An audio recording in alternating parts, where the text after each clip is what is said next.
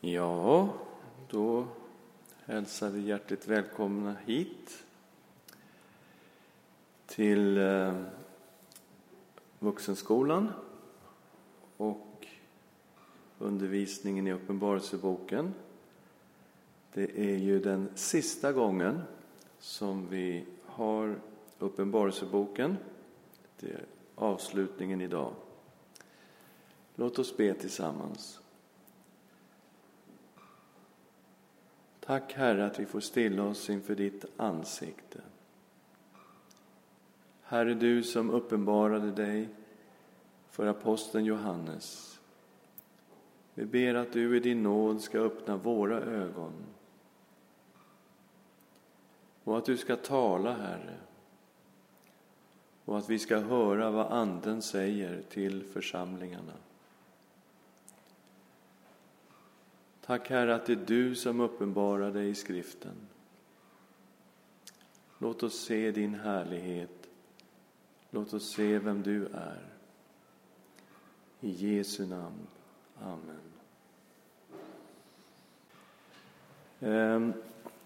Så vi har alltså kommit till slutet av våra studier i Uppenbarelseboken. Och vi har ju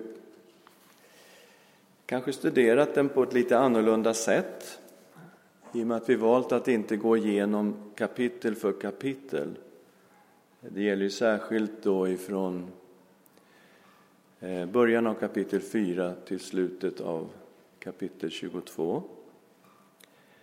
Utan vi har sett temana, de olika teman, och vi har kallat dem här för scener. Och den första scenen som vi tittade på hämtade vi i kapitel 12. Vi kallar den för kvinnan och draken. Och vi såg att det var en scen där de kristna verkligen kunde känna igen sig. Vi identifierade draken som den onde själv. Vi identifierade kvinnan som gudsfolket, församlingen. Och kvinnan födde en son, Kristus. Och det här barnet, står det, blev upptaget till Gud, Kristi himmelsfärd. Men draken var mycket vred och stred mot kvinnan och hennes övriga barn. Och det blev en mycket hård strid där de troende blev hårt trängda och förföljda. Men de besegrade draken, står det, genom lammets blod, sitt vittnesbörds ord och sitt martyrskap. De älskade inte sina liv så högt att de drog sig undan döden. Den andra scenen hämtade vi från huvudsakligen kapitel 13. Vi kallar den för draken, vilddjuret och den falske profeten. Och även här kunde de troende verkligen känna igen sig. Det handlade om tillbedjan av vilddjuret och vilddjurets bild. Och vi förstår ifrån det 17:e kapitlet att det handlar om kejsarna och dyrkan av de romerska kejsarna, som kunde straffas på olika sätt, fängelse, spöstraff eller till och med döden, om man vägrade att böja sig inför vilddjuret och tillbedets bild. Och de kristna, de gjorde inte det, utan de tillbad bara Kristus som sin Herre. Det är en ond treenighet som kommer fram här i det 13:e kapitlet. Vilddjuret, draken, vilddjuret och den falske profeten. Och när det gäller det mystiska talet 666 så finns det ju väldigt många förslag på vilken person det här syftar på. Och en möjlighet är just Domitianus, den 8:e kejsaren, som vi då har identifierat under hans period när det här brevet skrevs. Men vi vet också att det finns möjlighet att datera brevet mycket tidigare, till och med före år 70, Jerusalems förstöring under kejsar Neros regering. Och Nero också en möjlig person på talet 666.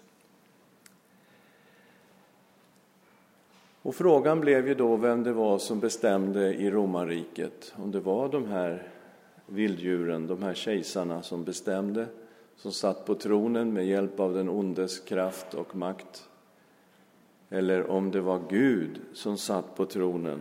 Vem var det som egentligen bestämde? Och då kom vi in i 4:e kapitlet och vi såg att det var en som satt på tronen, Gud Fadern. Genom hela Uppenbarelseboken, den som sitter på tronen är Fadern. Och det är en tillbedjan som pågår av Gud. Och den pågår dag och natt och har gjort så ända sedan skapelsens morgon. Det fanns 24 äldste, vi identifierade dem som Guds folket som är med i denna tillbedjan som pågår hela tiden av Gud. Guds 7 andar fanns ju också där inför tronen. Så det är en tillbedjan som pågår hela tiden inför Guds ansikte.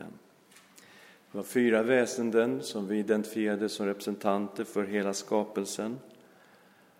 Som då hela tiden ropar inför Gud: helig, helig, helig är Herren Gud, den allsmäktige, han som är och som var och som kommer. Alltså betydelsen av Jahve. Och vi tittade vidare in i det 5:e kapitlet, och det är scen 4 vi talar om.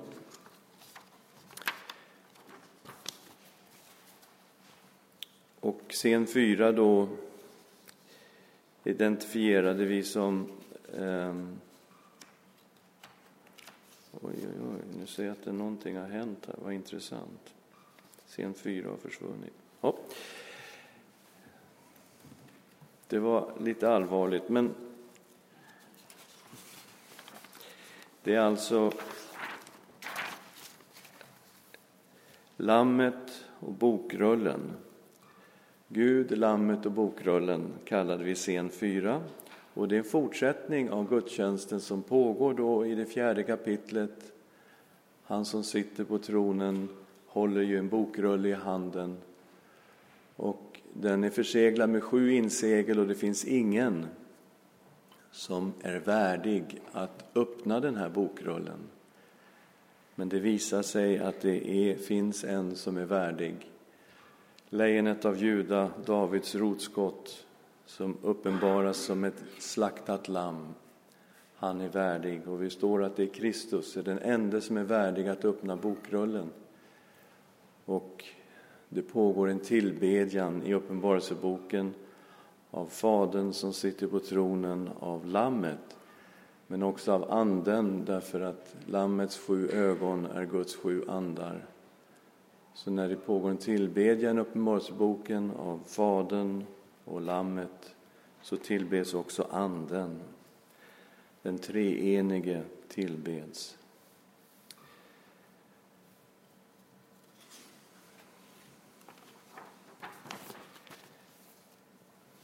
Och den 5:e scenen som vi tittade på, Guds domar.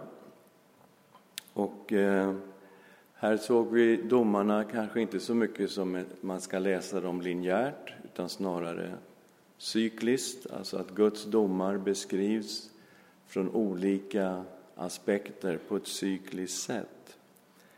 Vi såg också hur likt det här var det Jesus har sagt när han talade om tecknen inför Jerusalems förstöring och inför sin återkomst i evangelierna.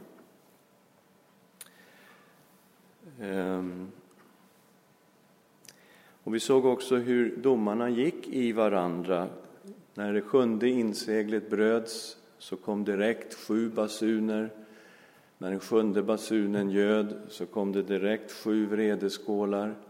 Och hur de olika domarna så att säga gick i vartannat. Och om man tänker sig då att det 7:e inseglet innehåller 7 basuner och 7 vredeskålar och Jesu återkomst, då blir ju bokens budskap helt i linje med evangeliernas budskap. Det vill säga vad Jesus säger själv om tidens tecken. Så det är ett intressant sätt att läsa det på det viset. Och då får man det att gå ihop, att Jesus egentligen inte säger någonting annat i Uppenbarelseboken än vad han säger när han undervisar om tecknen i evangelierna. I Guds domar så uppenbaras Guds makt och Guds rättvisa. I domarna besvaras också martyrernas fråga, den som finns i kapitel 6, vers 10. Hur länge dröjer det innan du ska utkräva hämnden för vårt blod? Det är också ett tema som sen går igenom resten av boken och hänvisas till gång på gång i samband med Guds domar. Den sjätte scenen, Guds folks frälsning. Och här upptäckte vi att hur ska det då gå i domarna för Guds folket? Kommer Guds folket att klara sig genom alla dessa domar? Och där ser vi hur Gud tecknade Guds folket med sitt namn. Och vi såg ett fullhetstal av Israel och ett oräkneligt antal av hedna folken. Och hur Gud beskyddade sitt folk genom de här domarna. Alltså han frälste sitt folk. Och det är det som är så tydligt i Uppenbarelseboken, att när Jesus kommer tillbaka så kommer han ju som en domare och dömer världen. Men han kommer som en frälsare för sitt folk. Det är mycket tydligt i Uppenbarelseboken. Det ska bli lovsång och det ska bli bröllop i himlen. Och det ska bli 1000-årsrike för alla martyrer. Guds folks frälsning är väldigt stark i Uppenbarelseboken. Den är underbar och den är härlig. Den sjunde scenen vi tittade på handlade om den eviga härligheten. Och vi såg hur allt var återupprättat. En ny himmel och en ny jord, och vi öppnade möjligheten för en förnyad jord. Ett återvunnet paradis. Lammets hustru visar sig vara det himmelska Jerusalem som kommer ner från himlen på jorden, den nya jorden eller den förnyade jorden. Draken, synden och döden var borta, och de troende har en fullkomlig gemenskap med Gud. Beskriven på flera underbara sätt i Uppenbarelseboken. Och vi kommer nu till den 8:e scenen. Och här ska vi titta på uppenbarelser av Kristus. Den här boken är ju alltså uppenbarelser från Jesus. Det är Jesus som kommer till Johannes.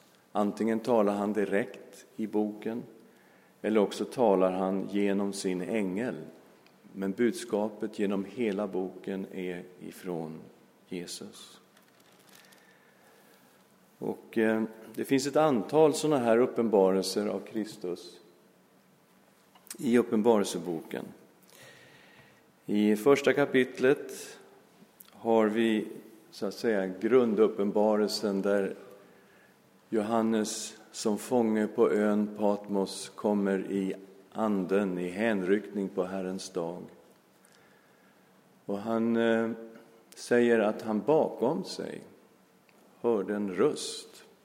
Det lät som dånet av en basun.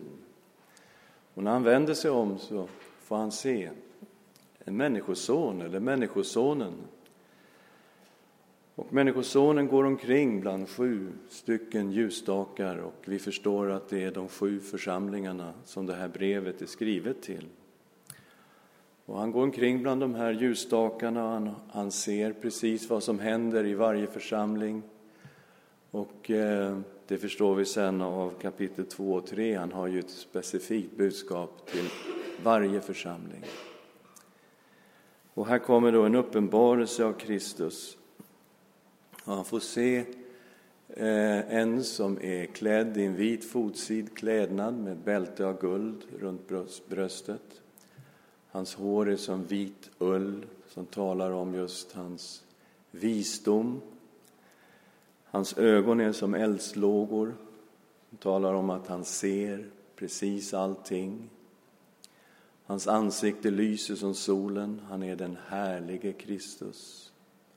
Han har fötter som glänsande malm. Ur hans mun går ett skarpt tvegat svärd. Kraften i hans ord. Och han talar låter som dånet av stora vatten. Han har en oerhörd auktoritet när han talar. Och Johannes, i hans hand håller han också 7 stjärnor som visar sig vara församlingsledningarna på något sätt i de här 7 församlingarna som han då håller i handen. De 7 församlingarnas änglar kan man ju fundera på. Och det har vi funderat på tidigare vad det är för någonting. Och Johannes, han föll ner som död för hans fötter när han uppenbarade sig. Och han säger Jesus till honom, var inte förskräckt, jag är den första och den siste och den levande. Jag var död och se jag lever i evigheternas evigheter och har nycklarna till döden och helvetet. Så uppenbarar sig Kristus som den som har makt över liv och död, den levande.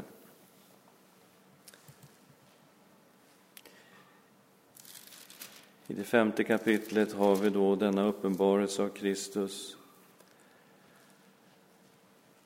som lejonet av Juda. Lejonet av Juda, vi såg att det var hämtat från första Mosebok kapitel 49, där Jakob välsignar sina söner och ger en väldigt speciell välsignelse till just Juda. Och säger att bröderna ska buga sig inför dig, och det är ju en sån märklig profetia från Jakob. Den dröm som Josef en gång hade haft som en yngling, det tar nu pappa Jakob och sätter rakt på Juda och säger det är Juda som bröderna ska buga sig inför. Och han säger att ett ungt lejon är Juda, och härskastaven ska inte vika ifrån Juda, och folken ska bli honom lydiga.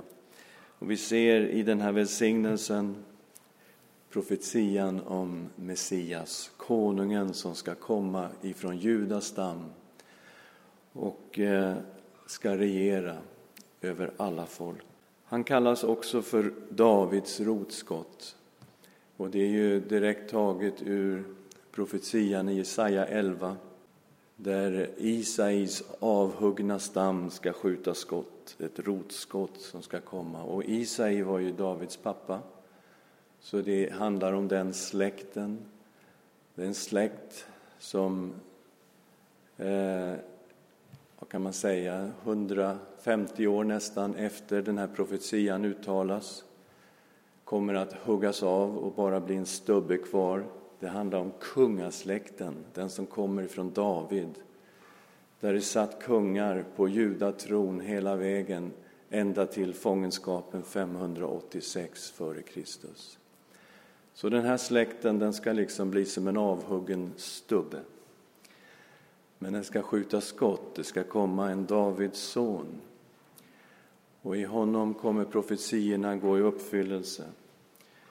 Och här står det då om Guds ande, de sjufaldiga egenskaperna i Guds ande som ska vila över Davids son.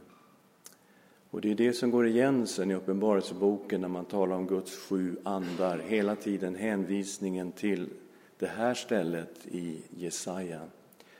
Så rotskottet från David, han ska vara fylld av Guds ande. Och han ska skapa ett märkligt rike. Han ska återskapa själva paradiset. Där lejon ska beta tillsammans med lamm. Och ett barn ska sticka ut sin hand mot giftormens öga. Alltså ett shalom. Ett återskapande av paradiset ska ske genom Davids rotskott. Och det är bara han då som är värdig att ta bokrullen ur Faderns hand, han som sitter på tronen. Det finns ingen annan som är värdig. Och så kommer den totala kontrasten när han också uppenbaras som det slaktade lammet. Alltså lejonet av Juda den mäktige konungen, konungarnas konung, herrarnas herre och lammet som har blivit slaktat. Och det är alltså lammet som har 7 ögon och 7 horn. Och hornen står för styrka och makt i skriften. Och de 7 ögonen, det är alltså Guds 7 andar. Och tänk på Davids rotskott nu då. Fullständigt uppfylld av den heliga andes kraft så skapar han ett rike som liknar paradiset. Och det här sker genom lammet som blir slaktat. Det är Guds väg att skapa paradiset det handlar om. Jesus Kristus, Guds lamm som kom till världen för att ta bort världens synd. Och lammet tar då bokrullen ur Faderns hand. Och då sker någonting fantastiskt i himlen. Och när han tog bokrullen föll de 4 väsendena som representerar hela skapelsen. Och de 24 äldste som representerar Guds folket, de faller ner inför lammet. De hade var och en sin harpa och skålar av guld fulla av rökelse som är de heligas böner. Så också Guds folkets böner är där. Vi tillber Kristus, vi lovsjunger honom på olika sätt. Och vi är med i den här lovsången som Guds folket samlas bönerna upp på något märkligt sätt. Och det blir en tillbedjan av lammet. Och de sjunger en ny sång, en lovsång verkligen. Du är värdig att ta bokrullen och bryta dess sigill. Ty du har blivit slaktad. Och med ditt blod har du åt Gud köpt människor av alla stammar och språk, folk och folkslag. Och du har gjort dem till ett kungadöme, till präster åt vår Gud. Och det ska regera på jorden. Och lovsången bara fortsätter. Och jag hörde rösten av många änglar runt omkring tronen. Och väsendena och de äldste och deras antal var 10 000 gånger 10 000 och 1000 gånger 1000. Och de sa med hög röst: Lammet som blev slaktat är värdigt att ta emot makten, rikedomen och visheten, kraften och äran, härligheten och tacksägelsen.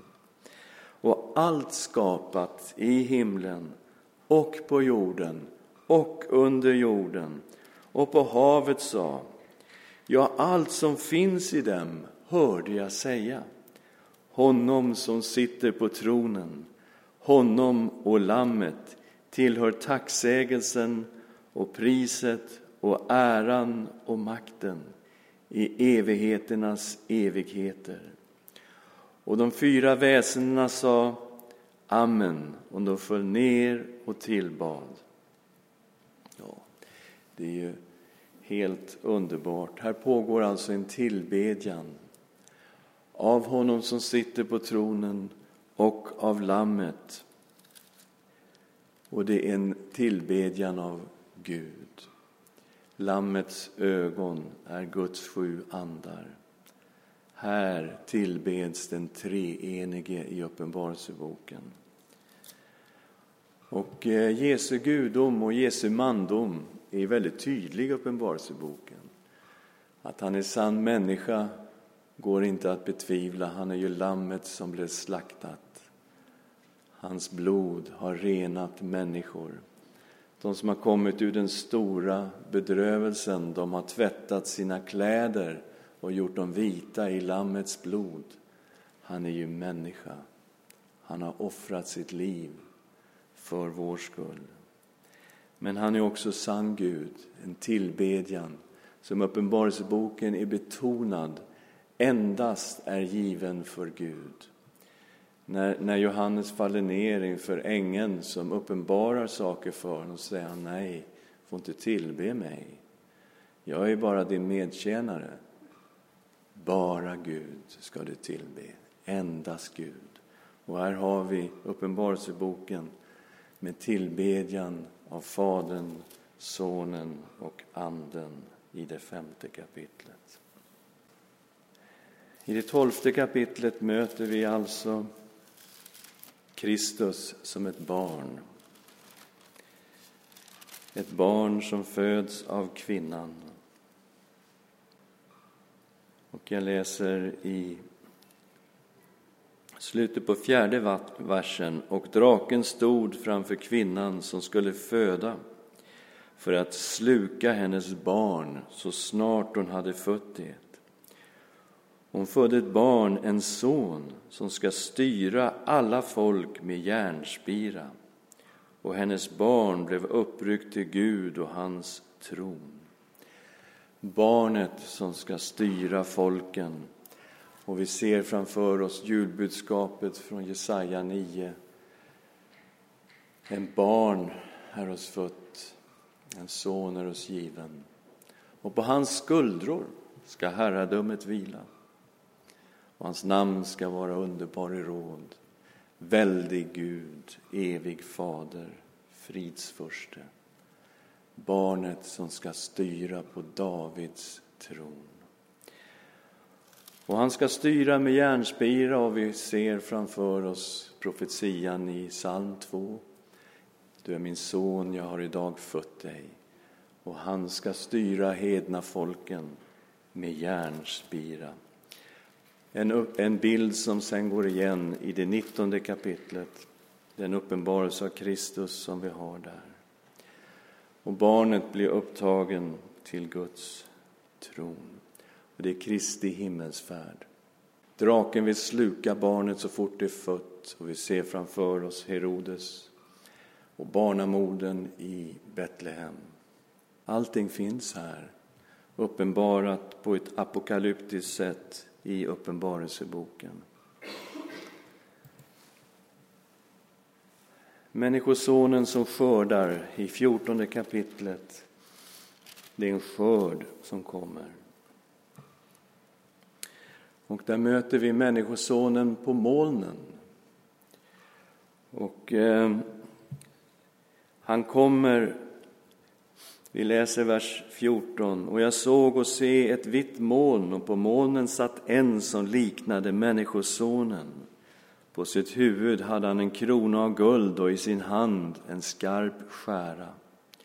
Och en annan ängel kom ut från templet och ropade med hög röst till honom som satt på molnet. Räck ut din skära och skörda. Skördetiden har kommit, ty jordens gröda är mogen. Han som satt på molnet räckte då ut sin skära över jorden, och jorden skördades. Och vi ser framför oss Daniel profetian i kapitel 7, vers 13 om människosonen som kommer på himmelens skyar, som får makt över alla folk. Vi ser också hur det här används i 1:a kapitlet av Uppenbarelseboken.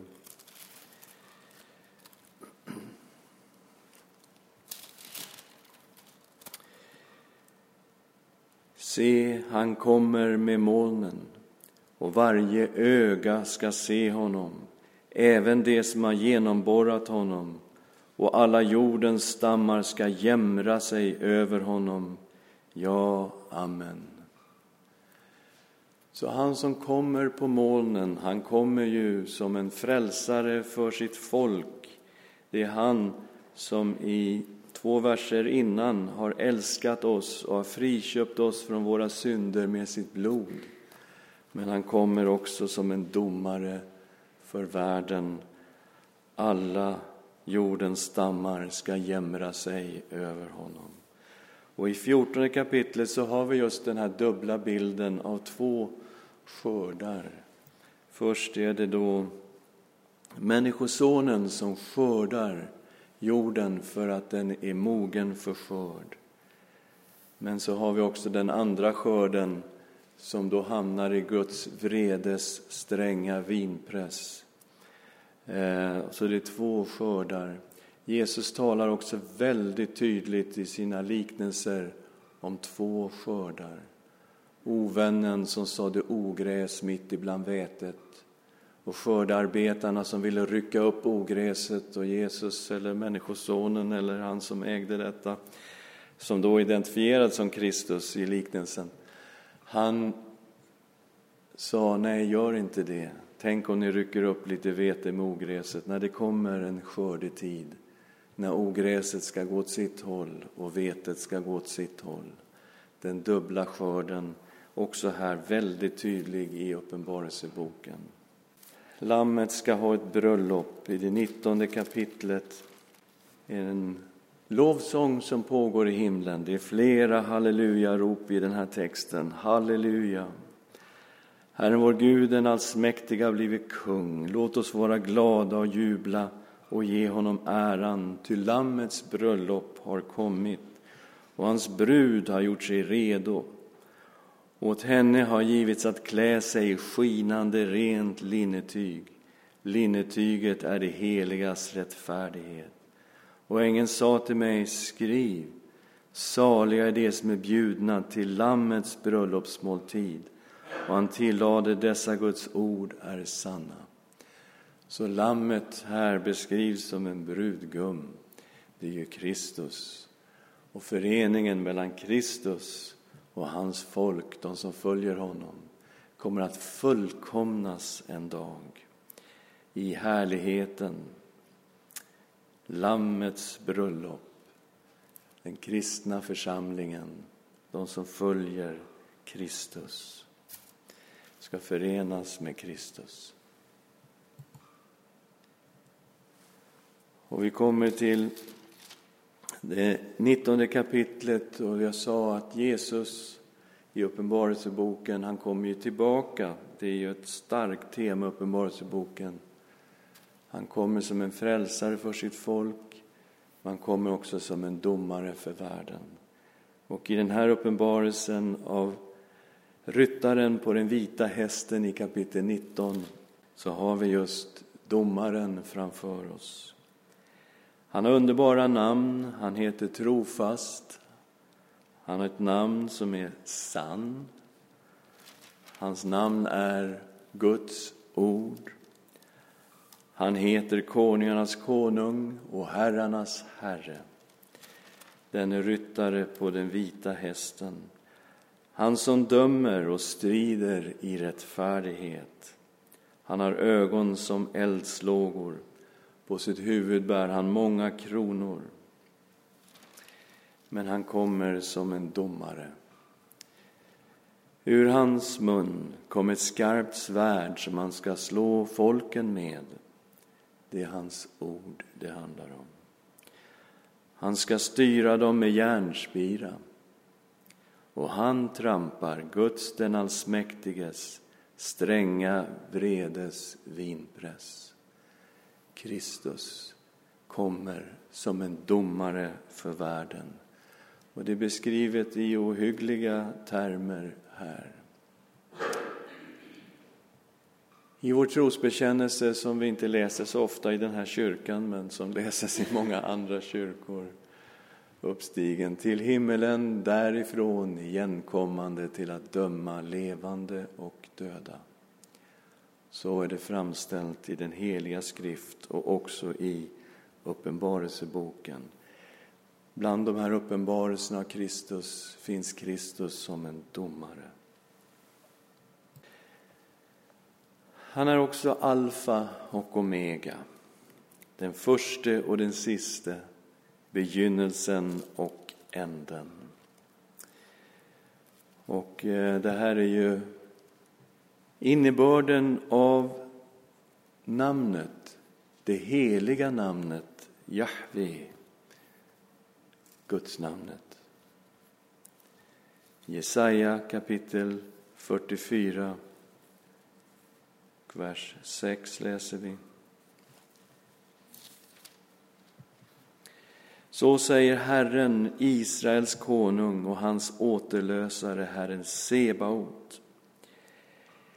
Jag är den förste och jag är den siste. Förutom mig finns ingen Gud. Det är bara Gud som kan ha sådana titlar som den förste och den siste. Och det är faktiskt bara han som jag är, som samtidigt kan vara den förste och den siste. Vi kan inte ens tänka riktigt i de termerna, att allt skulle vara inneslutet i Gud och att han samtidigt skulle vara den förste och den siste. En fantastisk tanke. Men sådan är han uppenbarad, Jesus Kristus, i Uppenbarelseboken. Men också Fadern är uppenbarad på detta sätt. I 21 kapitlet så talar Fadern i vers 5-7. Och han som satt på tronen sade: se, jag gör allting nytt. Och han sa: skriv, ty dessa ord är trovärdiga och sanna. Han sa också till mig: det är skett. Jag är A och O, begynnelsen och änden. Och den som törstar ska jag ge att dricka fritt och för intet ur källan med livets vatten. Det är alltså Gud, Fadern, som talar. Han som sitter på tronen. Han är förstås Jahve. Han är förstås A och O, begynnelsen och änden samtidigt. Men Jesus säger i första kapitlet, han uppenbarar sig för Johannes: jag är den förste och jag är den siste. Fantastiskt.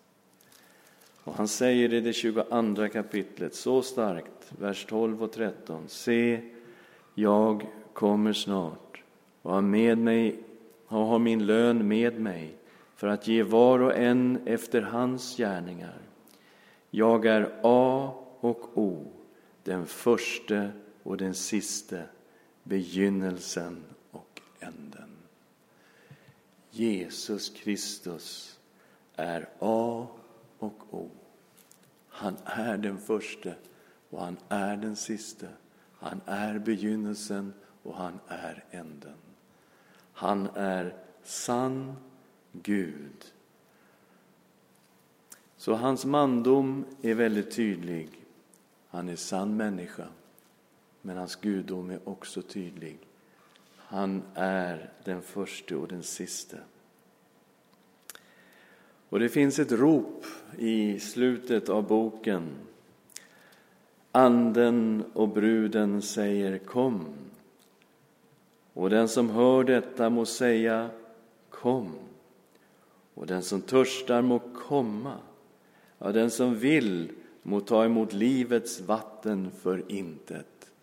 Anden och församlingen ropar till människor: kom.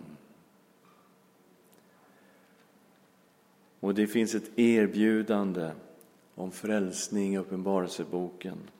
Att ta emot livets vatten fritt och för intet. Och få vara med i den himmelska staden. I det himmelska Jerusalem. Den som kommer ner till jorden. Smyckad som en brud för sin brudgum.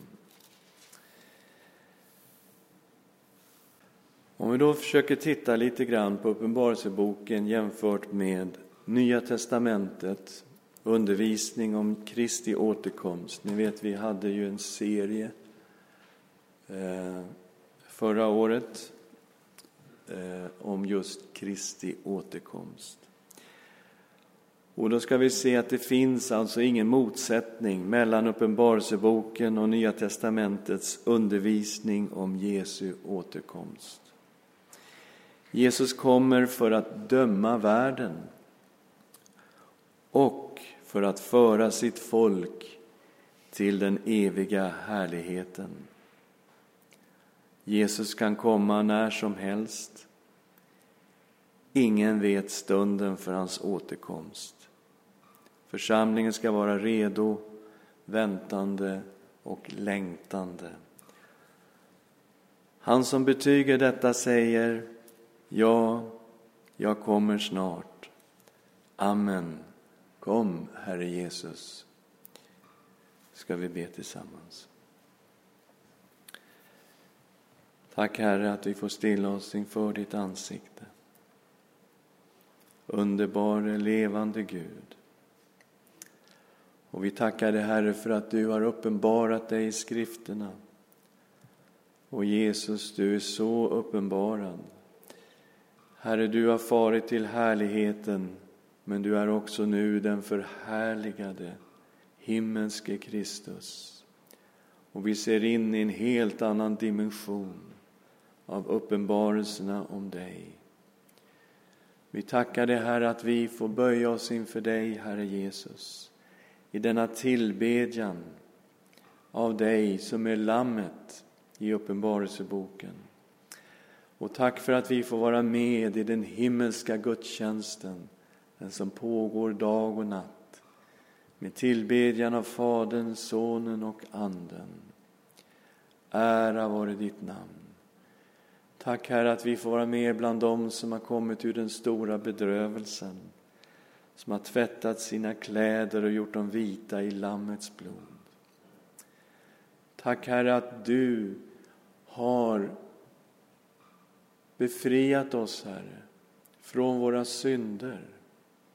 Med ditt blod du har friköpt oss.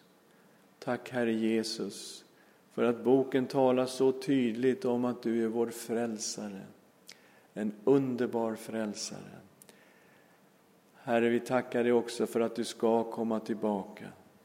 Vi ser med bävan och fruktan att du kommer som en domare över världen. Vi kan inte förneka detta.